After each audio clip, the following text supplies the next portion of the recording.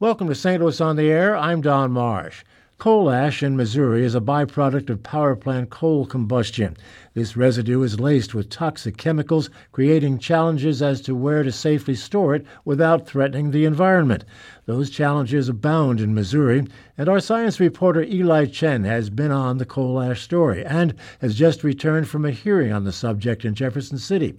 She joins me in studio. Eli, what was this hearing all about? Yeah, so this hearing was about these proposed regulations from the Missouri Department of Natural Resources on how to regulate coal ash waste. And over the years, utility companies have dumped this waste in ponds and landfills.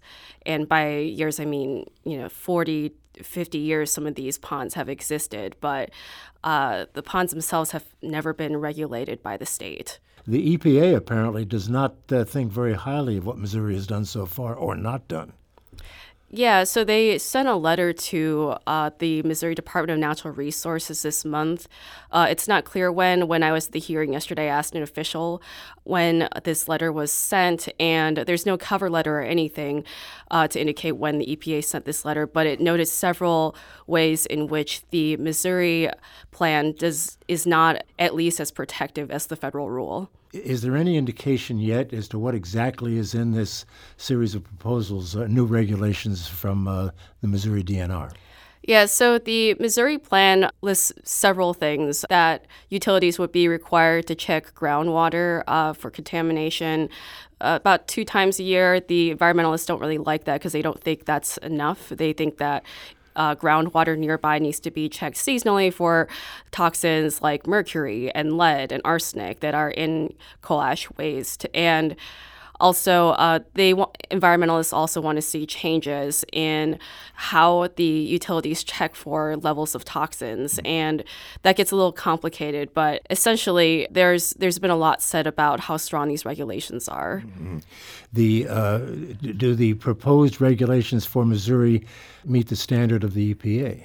Well, that's to be seen. Although I think this letter indicates that the EPA thinks that the Missouri regulations could be stronger. The EPA then is reacting to the proposed new regulations. Yeah, they were posted at the beginning of February online for everyone to see, and the public comment period ends towards the end of this month, next Thursday on the 28th. The people who live in that area, the area of Labadie, where one of the largest ponds is, are pretty concerned. Yeah, they are pretty concerned. The people who live around the Labadie Energy Center, which is Ameren, Missouri's largest power plant, they've been worried for quite some time. My predecessor, Veronique LaCabra, had done a really good job of covering what's been referred to as the landfill fight when Ameren, Missouri wanted to build a coal ash landfill on site. And so this same group of people, they want Ameren, Missouri to clean up the waste in, I believe, 2 of the ponds over at the Labadie Energy Center. Ameren, Missouri announced last year that they were going to close all 15 of its ash ponds, not just in Labadie, but also at its Sioux plant in West Alton, Rush Island plant in Festus, and the Merrimack Energy Center in South St. Louis County by 2023. But they're going to cap all that waste in place. Mm-hmm. And I didn't see anyone from the latter 3 around the latter 3 plants that I just mentioned. Most the residents who came to the public hearing on Thursday afternoon were from around Labadie, including Ella Alt, who is a 12-year-old who lives a couple miles from the plant. I came here this afternoon with my mom to share with you the 346 signatures our community collected over the last 3 weeks in preparation for this hearing. Everyone we know says that the ash ponds should be dug up and put in the landfill and the water cleaned up. We all drink well water, and many of us are scared that the pollution they have found will end up hurting us and our neighbors. They've been fighting this battle for quite a while. Well, they've been fighting, I guess, several different battles against Ameren, Missouri for quite some time, not just on coal ash waste, but also about air quality, too. What kind of a danger does this coal ash represent to residents, potentially? Several things. The main thing being that Ella is one of several residents that live near the power plant that depend on well water. And that means, a lot of them they live too remote to access Franklin County's drinking water supply. So that's what they depend on. And there is the concern potentially that some of these chemicals could interact with the groundwater, but that's been debated between residents, environmentalists, and the utility companies. What are some of the chemicals in this waste? Like I mentioned earlier, some of those chemicals include arsenic, lead, lithium, mercury. There's a whole list of them. There was a report released recently by the Washington University Interdisciplinary Environmental Law Clinic, and they noted that some of these ponds have been linked to exceedances in arsenic, for example. At the Rush Island Energy Center, which belongs to Ameren, Missouri, there was groundwater that showed 25 times the federal limit for arsenic, which is a chemical that can cause damage to multiple body parts. Right.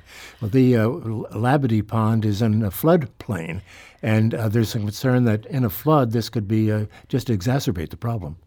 Yeah, there is that concern among many residents, and that's why they've been petitioning the Missouri Department of Natural Resources to compel Ameren to dig up all that waste. What's Ameren saying?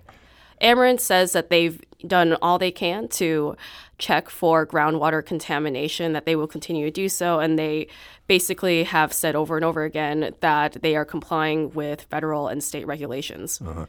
There were people at the meeting who were defending Ameren. What kinds of arguments were they making at this meeting?